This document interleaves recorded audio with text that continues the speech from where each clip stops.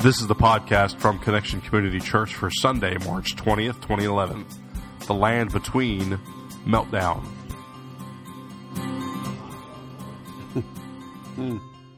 Yeah. How many have seen Father of the Bride? How many have been Father of the Bride? Yeah, you understand that then. That was a meltdown, wasn't it? George had a meltdown over hot dog buns, yeah.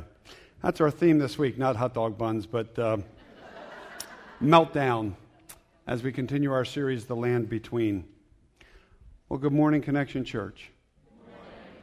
As I said before, I'm Alan Jones. I'm a sinner saved by God's grace. Normally I stand here, for those of you who are new, and my wife Carrie stands here, but she's not with us today because she had some surgery on Friday. And thank you for all your prayers and those who've been asking me how she's doing. She's doing good. The surgery went as it was supposed to, and thank the Lord for pain medication, and it's doing what it's supposed to. And you know the thing about pain medication, you know how well it's working when it's getting close to the time for the next dose. You know what I'm saying? So she's resting comfortably at home, and she's not going to be preaching for several weeks, but hopes to be back on Palm Sunday, the week before Easter, in terms of being up here preaching. So we appreciate your continued prayers, and we just want to say thank you. Let's go to the Lord in prayer, shall we? Holy God, thank you for this day. Thank you for this time. Thank you for calling us together. I'm so glad that we worship as a body of Christ, not as individuals, because it's just so much more fun this way and just so engaging. And I pray that as we share in your word that you will realize change and transformation, that you will bring those things to us, and that either for the first time or once again, we will realize new life in Jesus Christ. We ask these things in his name and the power of your Holy Spirit. And all Connection Church said, amen. So we're talking about the land between. The land between is a place of transitions. It's a place of transitions often not of our choosing. Where it's a place where life isn't what it once was, but it's not yet what it's going to be. The land between, it's that time between where we were in the past and where we will be in the, we hope, not too far future. The land between where we face some of our greatest challenges and transitions, while at the same time experiencing some of our greatest opportunities for spiritual growth and transformation. Now, last week we talked about the land between as a place that offers fertile ground for complaint. We heard a lot of complaint from the Hebrew people while they were in the desert between where they had been, enslaved in Egypt, and where they were going to be, the promised land, Canaan. And the land between was a 40-year journey between those two places. We looked at how the land between for them was fertile ground for complaint. We also explored how that land between is fertile ground for our complaints as well at times. Today we move beyond complaints and we look at the land between as a place where meltdown takes place. Meltdown. And we almost didn't use that term. We had planned this series several months ago.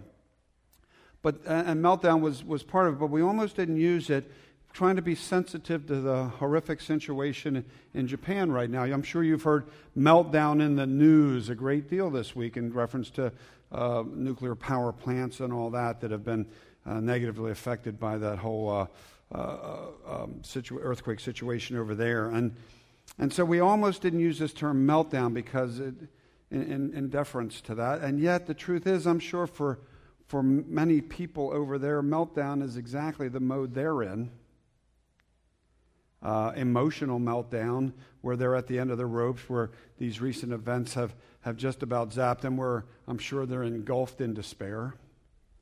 And so rather than not using this word meltdown this week, it seems that maybe this is exactly the week that using the word meltdown makes all the sense in the world. But before we explore meltdown in terms of what we're talking the land between, let's just take a couple of minutes. We're going to pray for the people, our brothers and sisters on the other side of the world who, it seems far away, and yet they're right there with us in the living room, aren't they, on the TV? And what horrible despair, the destruction and despair, and and also for those here who may have family and friends. Let's go to the Lord in prayer. Holy God, what can we say other than we look to you for comfort and some semblance of peace, and we look for you to just hold in your hand those in the midst of all this destruction and despair. We look to you as for strength, and we look to you for hope in situations that often look almost hopeless.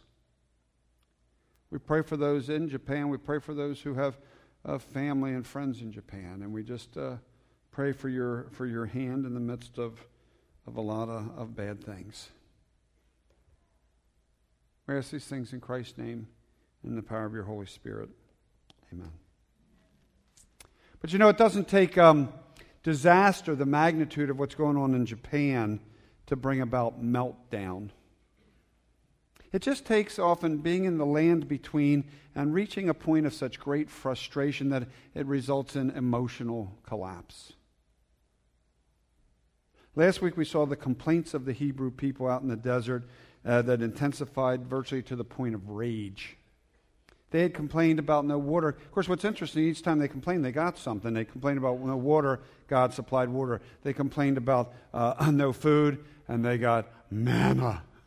Boy, did they get manna. And I haven't heard of a manna-only diet, have you? But they had it, the manna-only diet, and they kind of tired of that fairly quickly. And so then they demanded meat, and here's what they said. We find this in the 11th chapter of the book of Numbers, verse 4. This is the New King James Version. Here's what they said. Now the mixed multitude, the rabble, as we called them last week, who were among them, yielded to intense craving. So the children of Israel also whelped again and said, "Who will give us meat to eat?" They're not only complainers, they're also poets. Who will give us meat to eat? As Jeff Mannion points out in his book, The Land Between, a book that we are using kind of a basis for this series, this complaint is directed, who's it directed at? Moses. Now, how would you like to be a Moses? You've got, it says in Scripture, 600,000 men. So this community of Hebrew people, 600,000 men, you got women and children. My guess is at least 2 million people. If there's a woman for each guy, that's for each man, that would be what, 1.2? And then you got kids. It's got to be at least 2 million people. And who are they all focusing their complaints on? Moses, yeah. He's the leader. So he's the one they complain. I say it like that. You ever see the Ten Commandments? The girl in there, Moses. Anyway, he's the leader. He's the one they complain to, isn't he?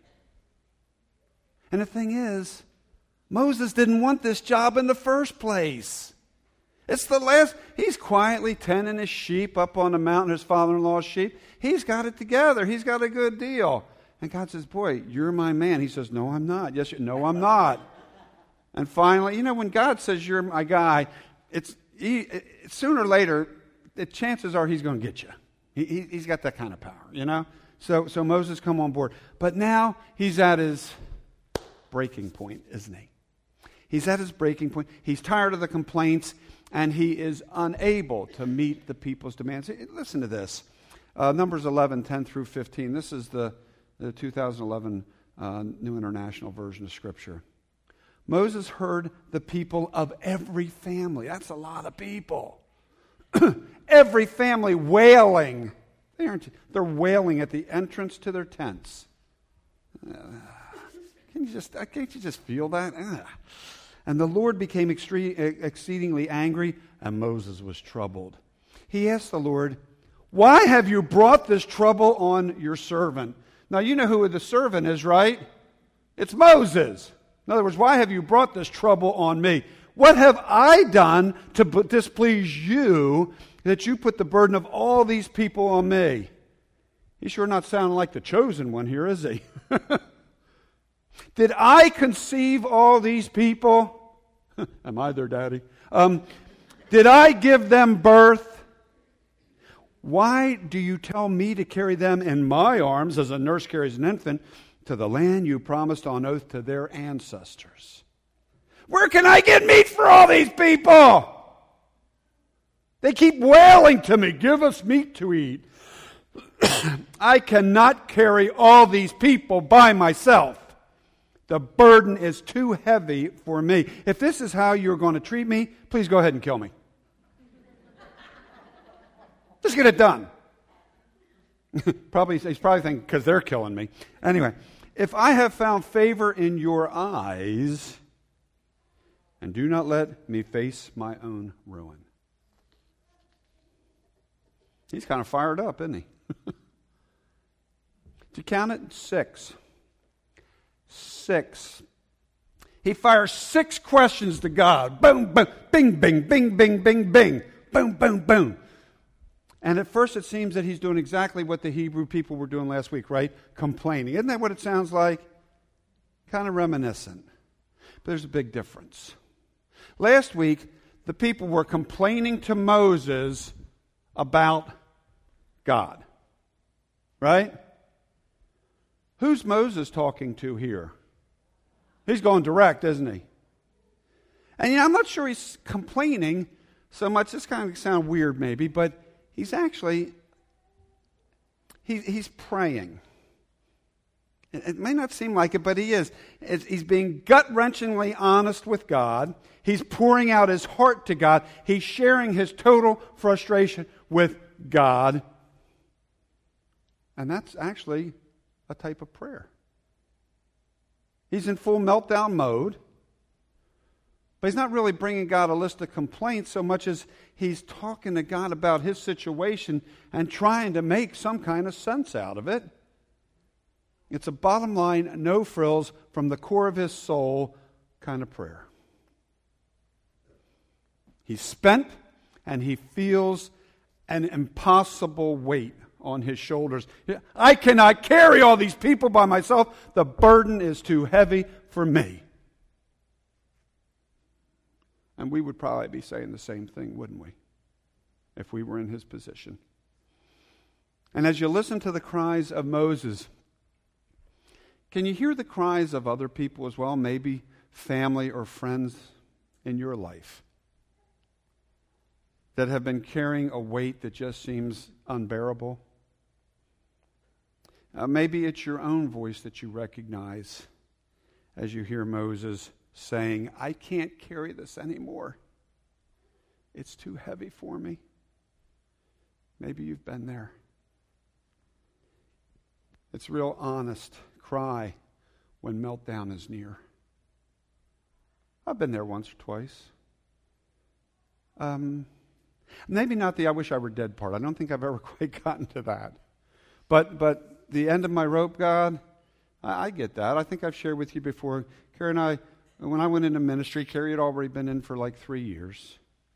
I was about to leave a career of 14 years that I thought I was going to retire from.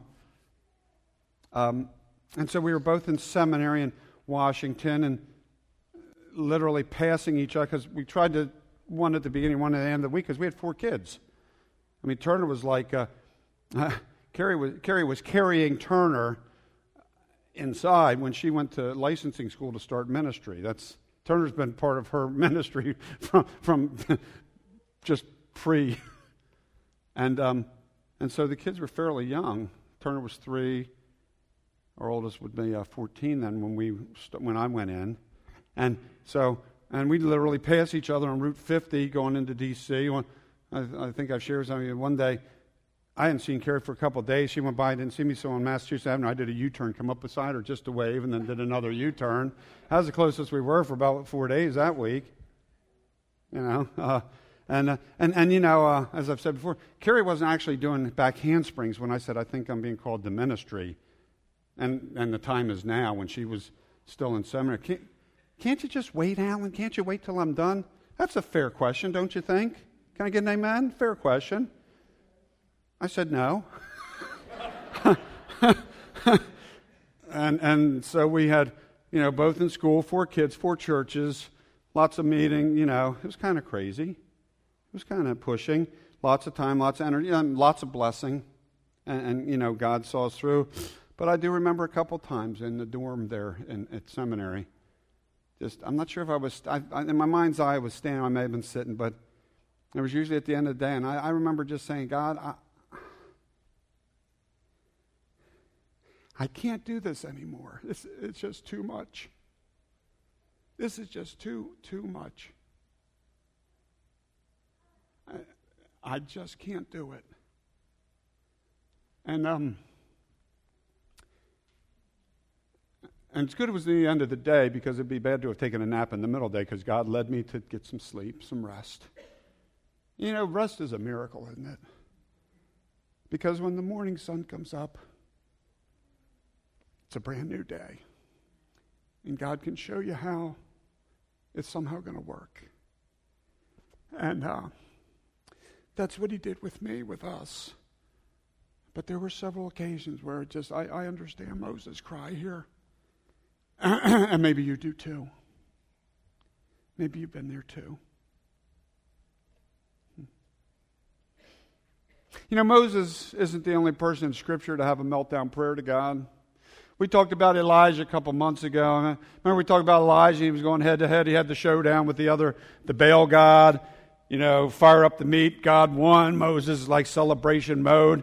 Goes ahead and slaughters all the other priests of the other guy. Of course, the queen Jezebel got wind of that.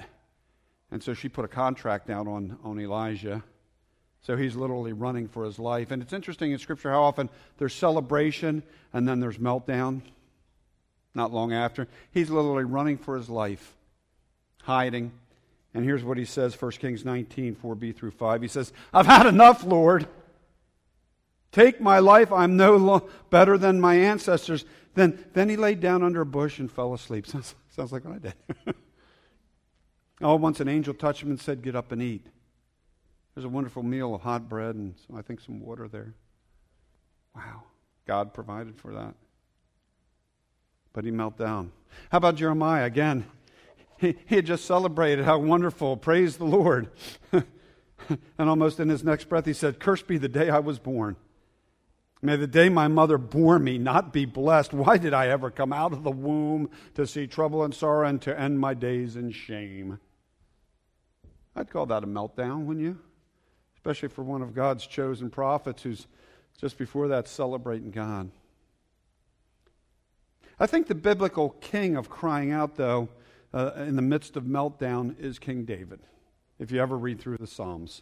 You know, Psalms are great. They're just so, oh, Lord, praise and glorify God. But about every, fourth or fifth one, David has a kind of a meltdown prayer in the Psalms. And Psalm 69 is a great example, and maybe you can really tune into this one. Save me, O God, for the waters have come up to my neck. Now, I don't think he was at the beach. I don't think he'd fallen off the boat. I think he's using, figurative language here. I think he's being poetic. I sink in the miry depths where there is no foothold. I've come into the deep waters. The floods engulf me. Wow. Maybe you can relate to this imagery. Maybe you felt like you were drowning. Maybe in debt. Maybe in challenges, maybe in stuff at work or at home. Maybe you felt like you were drowning. Have you ever been in over your head? You don't have to show me. Just inside go, amen to that. In over your head, overwhelmed. There's a word that we get with meltdown. Overwhelmed by one thing or another and having trouble seeing how you're going to get out. Jesus himself had a meltdown. The Son of God, yeah. His human side came through as he hung on the cross, beaten, crucified, just moments from taking his last breath, giving up his spirit. Here's what we read, Matthew 27, verse 46. It says at about 3 p.m, Jesus cried out in a loud voice, Eli, Eli, lema sabachthani. And that means, my God, why have you forsaken me? This is God's own Son crying out, God, in other words, Father, why have you, where are you? Where are you? And so like Moses and Elijah and Jeremiah and David, even Christ himself and many, many others in Scripture, we too collapse emotionally. We too have meltdown. We too cry out to God. So we're in pretty good company. And it's not really complaining so much as it's longing, and it's not necessarily longing for the days of the past. It's just real honest to goodness from the bottom of the gut. I'm at the end of my rope, Lord. I don't think I can take it anymore, crying out to God. When I was in the dorm there, I wasn't thinking of going back to my old life. But it's just that, God, how are we going to get to that? How are we going to get to that promised land from this land between? But here's the thing. You ever notice how sometimes it makes you feel better when you're just able to vent what's going on? It's weird, isn't it? It doesn't really necessarily change the situation, but you're just able to kind of get it out there. And especially, how good is it when you can vent it with the one who created you? Wow.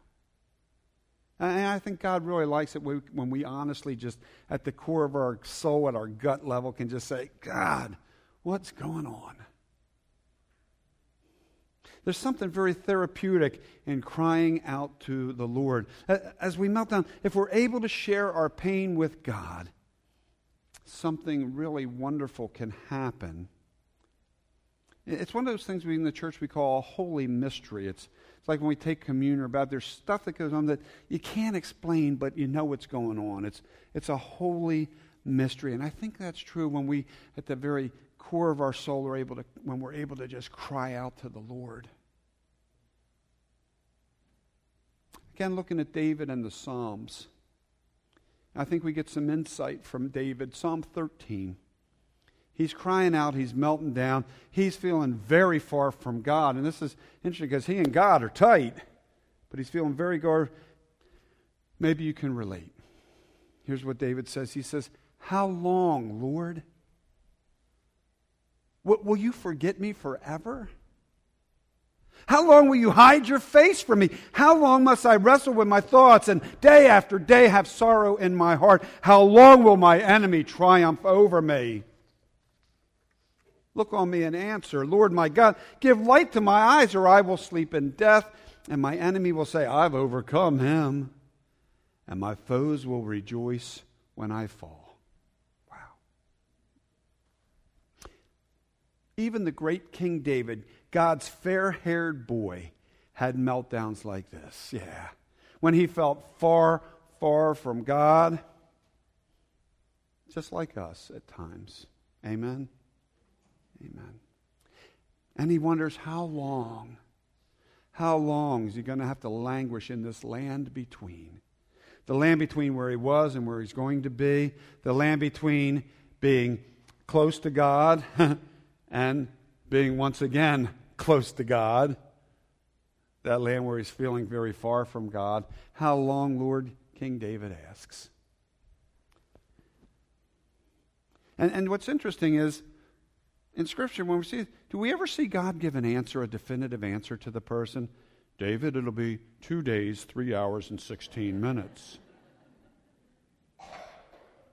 We don't get that, do we?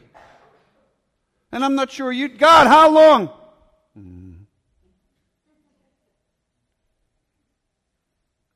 But check out what David does get in the last two verses. That was verses 1 through 4, Psalm 13. In verses 5 and 6, 1 through 4, he cries out. Here's what happens in 5 and 6. David says this. He says, but I trust in your unfailing love. My heart rejoices in your salvation. I will sing the Lord's praise, for he has been good to me. And so David is able to cry out to God because he trusts in God's unfailing love. He's able to sing the Lord's praise because he remembers. Not because he wants to go back, but because he remembers what God has done for him in the past. He remembers that the Lord has been good to him in the past, and because of that, he knows that the Lord will once again be good to him in the future. He's not saying, take me to the past, but he's saying, because I have been there, I know that you will be with me When I get out of this land between to whatever is ahead, I know that you are, because I remember what happened before. You know, it's okay for us to cry out to God when we can't go on. When we're on emotional overload, when we're in meltdown mode. And the thing to remember is God's big enough to handle it. Oh gosh, I wouldn't want to upset God. Trust me, He's got other things to get upset about. He likes it when we're honest, even when especially when we're crying out from the very core of our being. And the thing is, we're able to cry out when we trust God, right? When we trust God. When we honestly trust God with how we really feel. You know, we're not sugarcoating it and we're going, okay, God, I'm going to say a nice little prayer just to try and please you. But when we really get real. And we can trust that God will continue. We can trust with it because looking back, we know God is good. And then we trust that once again, God will be good in the future because we've seen it before. We can survive the land between even when it brings us to our knees, not because we long for that past, no, but because we can look to the future because we know that God is already there. And we know that God is good all the time. And all the time. God is good all the time. And all the time. And the really beautiful thing that we have, that David really didn't know, and Elijah and Jeremiah, see, we've got Jesus, don't we?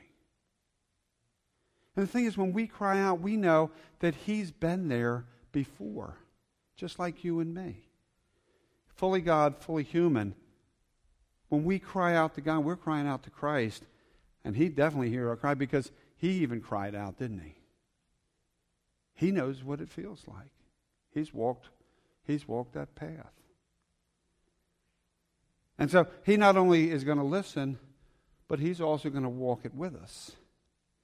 He not only understands, but He wants to share that burden, whatever it is. Read about this in Matthew 11, 28 through 30. Here's what Jesus says. He says, "Come to me, all of you who are weary and burdened, and I will give you rest." Doesn't that just bring comfort to your soul? Weary and burdened, I'll give you rest. Take my yoke. That's, like an ox, that thing that weighs them down, what they're going to use to plow the fields with. Take my yoke upon you and learn from me, for I am gentle and humble in heart, and you will find, say it with me, rest for your souls. Not rest necessarily for your mouth, but for your very soul, that core of your being where you're crying out from, where you're saying, I can't take it anymore. You're going to find some rest. No wonder it felt so good when I slept that night in the dorm, Rest is an important thing for the soul. And Christ is going to bring us rest.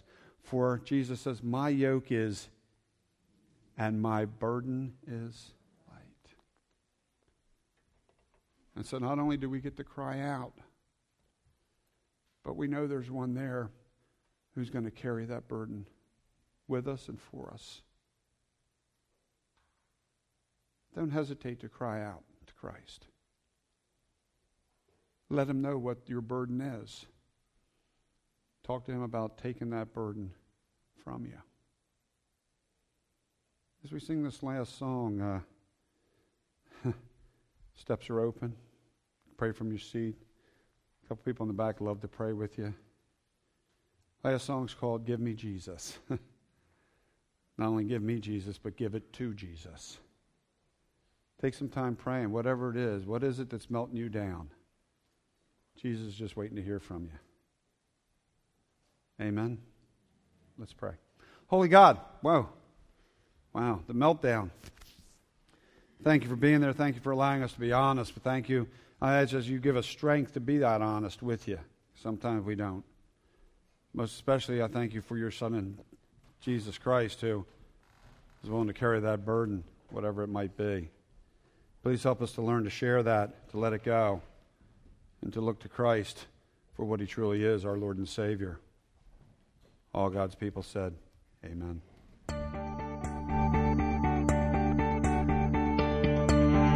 Thank you for joining us for our podcast. For more information about Connection Community Church in Middletown, Delaware, please visit our website at www.connectioncc.org. You can also call our church offices at 302-378-7692. Connection Community Church, connecting people with Jesus and the life that he offers.